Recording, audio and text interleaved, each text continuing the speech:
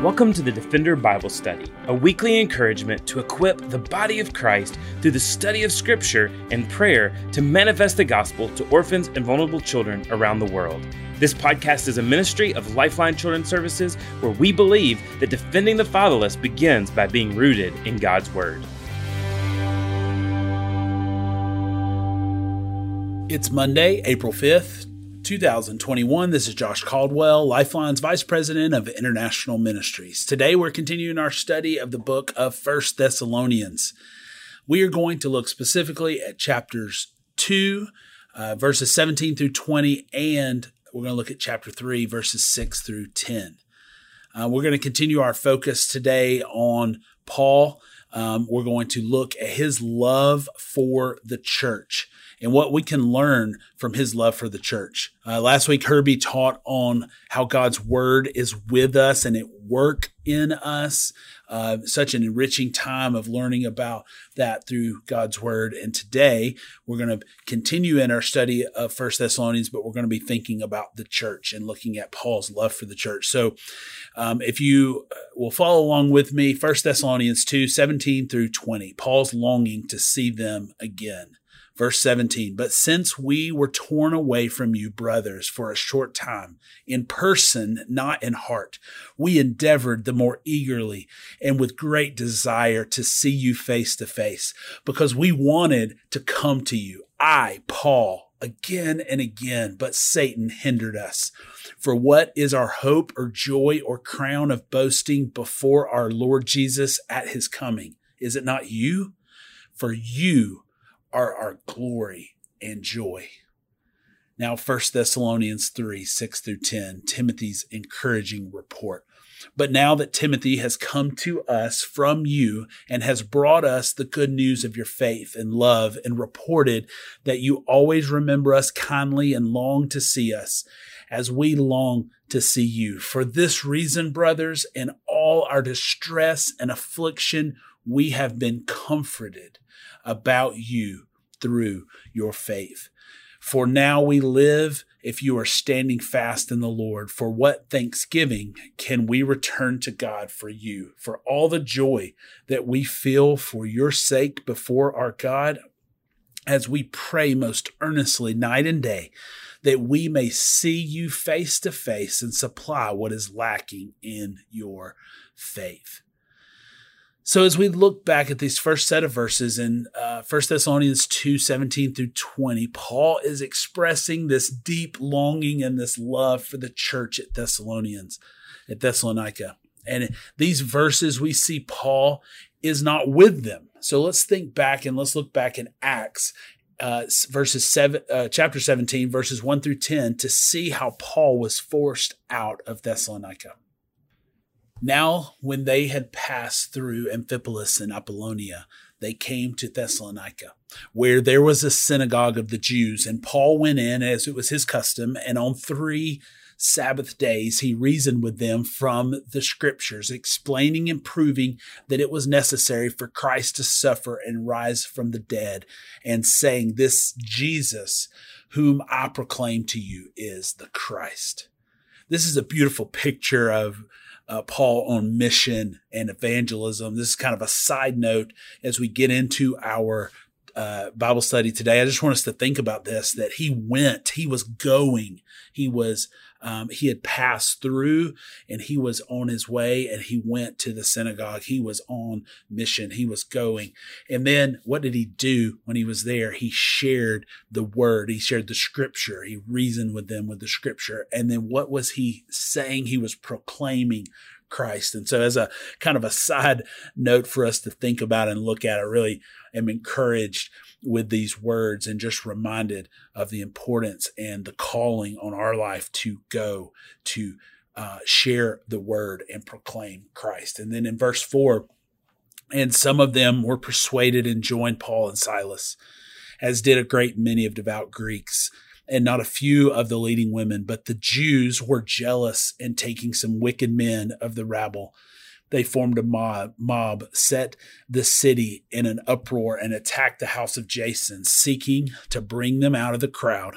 And when they could not find them, they dragged Jason and some of the brothers before the city authorities, shouting, "These men who have turned the world upside down have come here also, and Jason has received them, and they are acting against the decrees of Caesar, saying there is another King Jesus." And the people and the city authorities were disturbed when they heard these things. And when they had taken money as security from Jason and the rest, they let him go. Verse 10, the brothers immediately sent Paul and Silas away by night to Berea.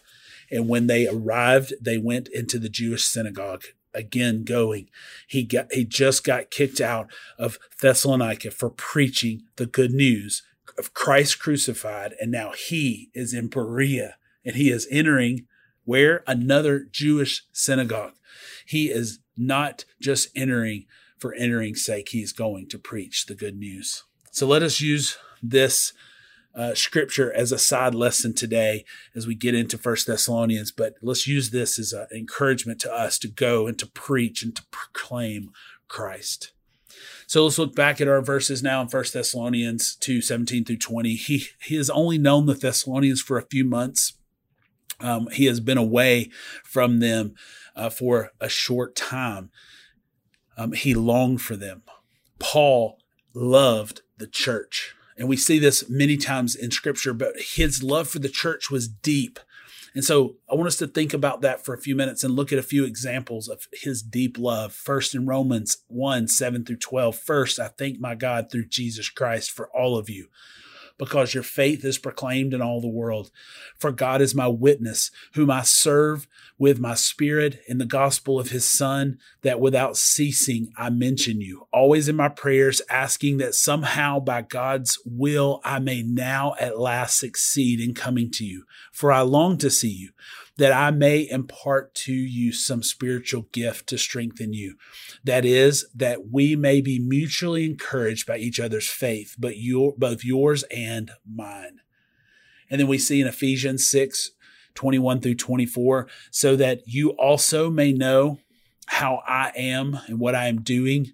The beloved brother of a faithful minister in the Lord will tell you everything. I have sent him to you for this very purpose, that you may know how we are, and that he may encourage your hearts. Peace be to the brothers, love with faith from God the Father and Jesus Christ. Grace be with all who love our Lord Jesus Christ with the love that is incorruptible.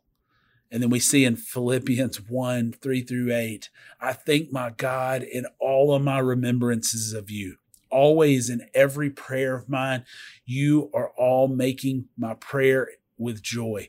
Because of your partnership in the gospel from the first day until now, I am sure of this, that he who began a good work in you will bring it to completion at the day of Christ Jesus. It is right for me to feel this way about you all, because I hold you in my heart. For you are all partakers with me of grace, both in my imprisonment, in the defense and confirmation of the gospel. For God is my witness how I yearn for all of you with the affection of Christ Jesus. This language is just so heartfelt and so deep that he is so thankful for his brothers and sisters in the church. And Colossians 1:3 through 12, we always thank God the Father, the Lord Jesus, when we pray for you, since we heard of your faith of Jesus, and we love that you have for all the saints, because of the hope laid up for you in heaven. Of this you have heard before, the word of the truth of the gospel, which he has come to you, as indeed in the whole world it is bearing fruit and increasing, as it is also among you, since the day you heard it and understood the grace of God in truth, just as you have learned it from Epaphras, or our beloved servant. He is a faithful minister of Christ on your behalf, and has made known to us your love in the Spirit. There's just some really powerful language with Paul and his love for the church. At the end of Romans, we see Paul list out people that he had served with. In each of these letters, we see Paul, even in his rebuking or calling out of people, he does that out of love. And these are just like these accounts, he loved the church at Thessalonica. And we see in verse 17, he calls them brothers, right? He uses this deep family-centered word to show his love for them. We also see in verse 17, he uses these strong words about them being torn away. This language that is so strong, and even in other translations using the word orphan there to show this separation between Paul and the church. It was serious like a child losing his parent.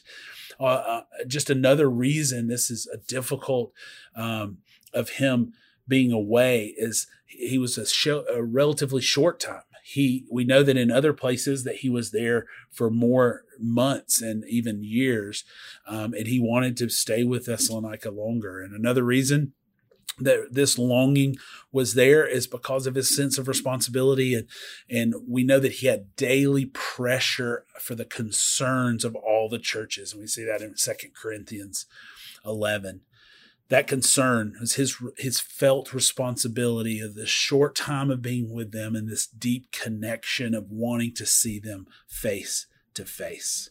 So Paul has a deep connection, deep longing to be with this church. He feels this sense of responsibility. And then we see in verse 18 here that Paul recognizes that the enemy is hindering him.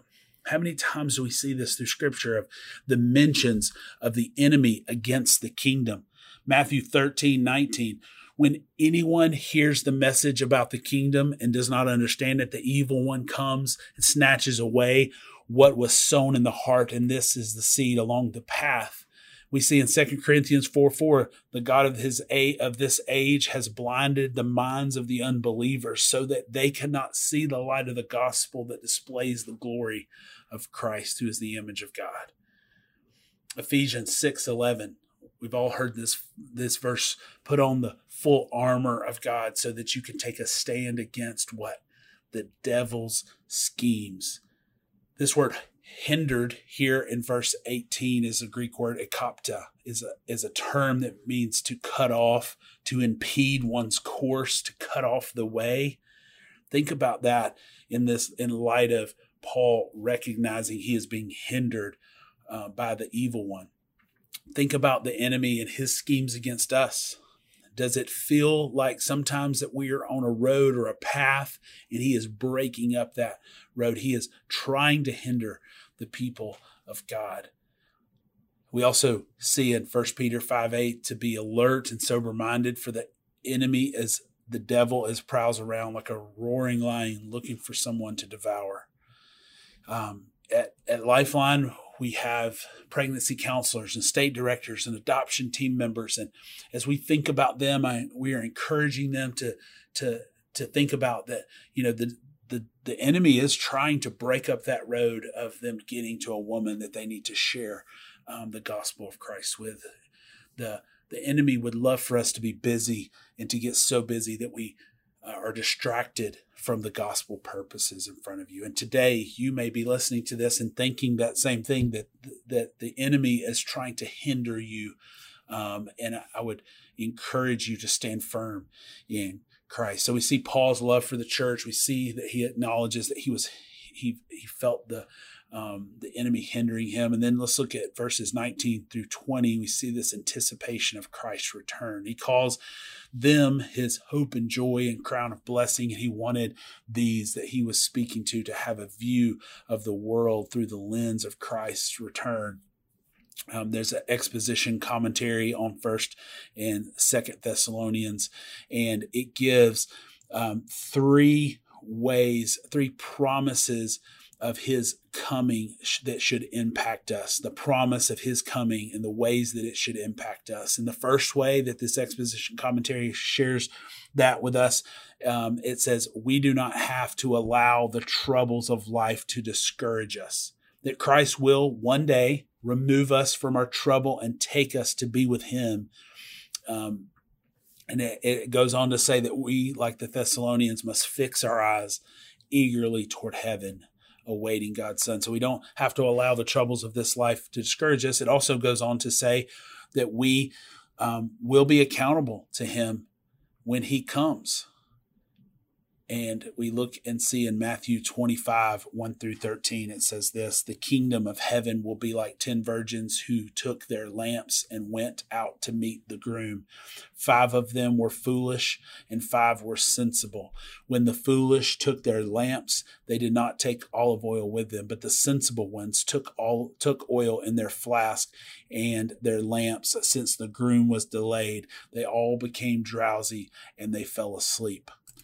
In the middle of the night, there was a shout, "Here's the groom, come out and meet him."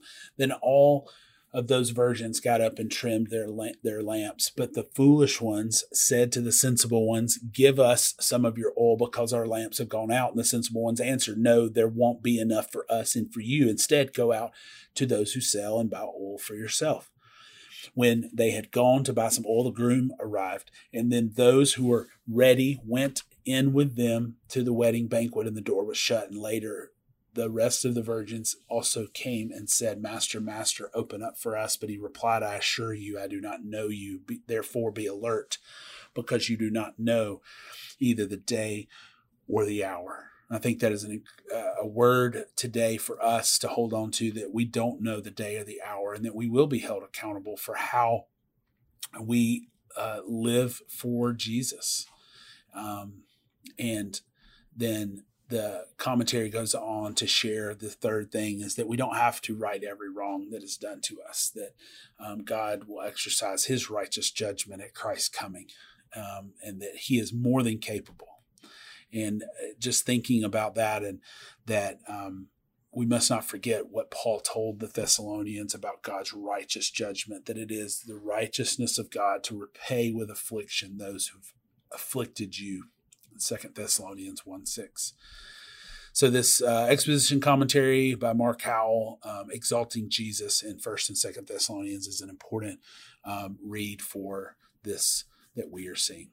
So let us transition as we're thinking about 1 Thessalonians 2:17 through 20, and we're thinking about what Paul's love and his longing for the church. We see that he acknowledged that he was hindered, and he was hindered by the enemy, and that he wanted to see them again and again, face to face. And then we see that he points them to the coming of Jesus. So let's transition to 1 Thessalonians 3, 6 through 10.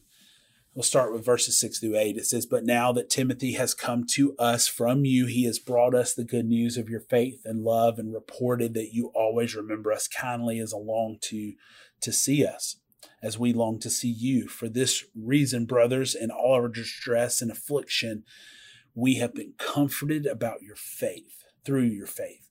For now we live, and if you are standing fast in the Lord." And I love this. There's just a few pieces of good news here. We see this good news of their faith and their love. He reported that they remembered him kindly, and that they also longed to see him. Isn't that awesome to think about, that Paul's just deep longing for them, but they also longed to see them. And he uses that word again, brothers, here, where he's using that deep family language to talk about them. And he was distressed and afflicted, but through their faith, he felt comforted and he was energized. And Paul was energized when he came to a place and saw people standing firm in their faith. And we are to stand firm in our faith and to go back and remember what was said earlier about the enemy wanting to hinder us. And Paul encourages us to stand firm in the faith. So look at verse 9. It says, "For what thanksgiving can we return to God for you, for all the joy that we feel for your sake before our God?" Paul is pointing to God for the thanks and all the joy of Timothy's report. Now let's think about verse 10. And it says, "Night and day we pray most earnestly that we may see you again and supply what is lacking in your faith." This is just a deep prayer time that he is talking about. This prayer is day and night, right? And it's earnest. So he is thinking very, very seriously. He's thinking about doing this passionately, and he is doing it consistently and constantly. He is praying for them. So I just want us to look at a few things that we can take away today from our time with Paul and, his love for the church, because it's important to think about that he was with them. Like he was with the people of Thessalonica, even if it was for a short time. Philippians 2:23 says, I hope therefore to send him just as soon as I see how it will go with me. And I trust in the Lord that shortly I myself will come also. He wanted to go and to be. And so we are to do that. We are to be with the church, meet as the church, be present with the church and in the church. And in that way, we can love the church. Another way is that we can come alongside and serve the church. And I think about ways that we can do that. Paul spent time serving the church. It's 1 Corinthians 15:10, but by the grace of God, I am what I am, and his grace toward me was not in vain. On the contrary, I worked harder than any of them, though it was not but the grace of God that was in me. Pour our lives into the church, serve and love and disciple those around us, and let's grow together with our fellow brothers and sisters in the church. So I want us to think about that love for the church that Paul had and how we can also love. So let's be with the church, let's serve the church, and lastly, let's pray for the church and for our brothers and sisters. As Paul did here, as he talked about day and night, let us constantly be in prayer for the church, the people, the body of Christ. Let's be earnest and fervent in our prayer, deep, passionate prayer. I feel like oftentimes we say, brother, I'm going to pray for you, or sister, I will pray for you about that. But let us not be a people that just say those words, but let us be a people that go before our God, before our Lord, for the church, the people around us, the body of Christ. Let us be those people that honor the Lord with our integrity as we are praying for those around us. So I just want us to remember that today, to let's be with the church, let's serve the church, and let's pray for the church. So let's do that now. Let's go to the Lord and remember these things. And I want us to do a quick exercise. I want you to think of 3 people right now that you can write down on a note card, that you can write on a sticky note or in your phone. Think of 3 people that you could pray for consistently this week, that you could pray for not just in passing prayers, but take some time to devote to praying for them, your family, your friends, the church, the people around you. Find 3 people, write them down, and then pray consistently and constantly for them this week. So let's just take a few minutes and pray together, and then we will end our time today. Lord, thank you so much for your many blessings, Lord, and we are thankful for this opportunity to come before you to pray for our brothers and sisters that are listening today, and the brothers and sisters that are around us that we are in contact with. Lord, I pray that we would be present with the church, with the body of Christ. I pray that we would find ways to put ourselves in positions to be present, to be there, to come alongside, to hold the hands of the weak that are in our congregations, to lay a hand and pray for those that are in need. Lord, I pray that we would be with the church. I also pray, Lord, that we would serve through the different ministries in our churches, the different places that we can serve. But I pray that we would have a servant heart where we are taking forth, and with our families and with our kids, Lord, give us a heart of servanthood where we can lead our families to serve those around us. And Lord, I pray that you would prompt our hearts, prompt my heart, Lord, for those 3 people that are going to come to my mind today that I'm going to write down and be able to be in fervent, deep, constant prayer for. Lord, I pray that you would give those to me today. Be with all of those that are listening today on our podcast. And Lord, we are thankful for your many blessings in our life, Lord. We are thankful for your Son, Jesus. Lord, we are thankful that we have this opportunity to spend a few minutes focusing our heart and mind on you. Lord, we love you and we need you. In your name we pray. Amen. You can also be in prayer for Lifeline and the ministries of Lifeline. This week, we are praying for the countries around the world that we do adoption in, but specifically, we want to be praying for our adoptive parents. And this week, we want to be praying for our adoptive parents as they get prepared for adoption. We need to see more adoptive parents come forward to adopt. And so today, we would like to ask you to pray with us to see more adoptive parents come forward, those both domestically that want to adopt domestically and those that want to adopt internationally, that they would come forward, that they would see this calling to care for a child, to advocate for a child through adoption, to bring that child in their home, and not only just to give them a roof over their head and a home, but to share the gospel of Jesus Christ with them, to disciple them and to grow them up in Jesus. So let's take just a couple minutes and pray for adoptive families. Lord, I pray that you would give us people in our path that may be interested in adoption today. I pray through our churches that we would be able to raise the banner and advocate for children around the world that are in need of families. Lord, today, bring families that are interested in domestic adoption, that have a heart for birth parent ministry, that want to pour their lives into a birth parent.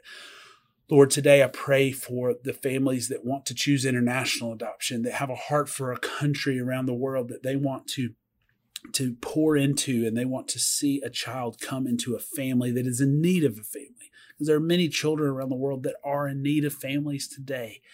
And that, Lord, we want to pray for new prospective adoptive parents to call Lifeline and to be a part of this ministry, to see a child come into a family that doesn't have one, and to see that child loved and cared for. Lord, I pray that you would lead us to be a vessel of hope for the gospel of Jesus Christ today.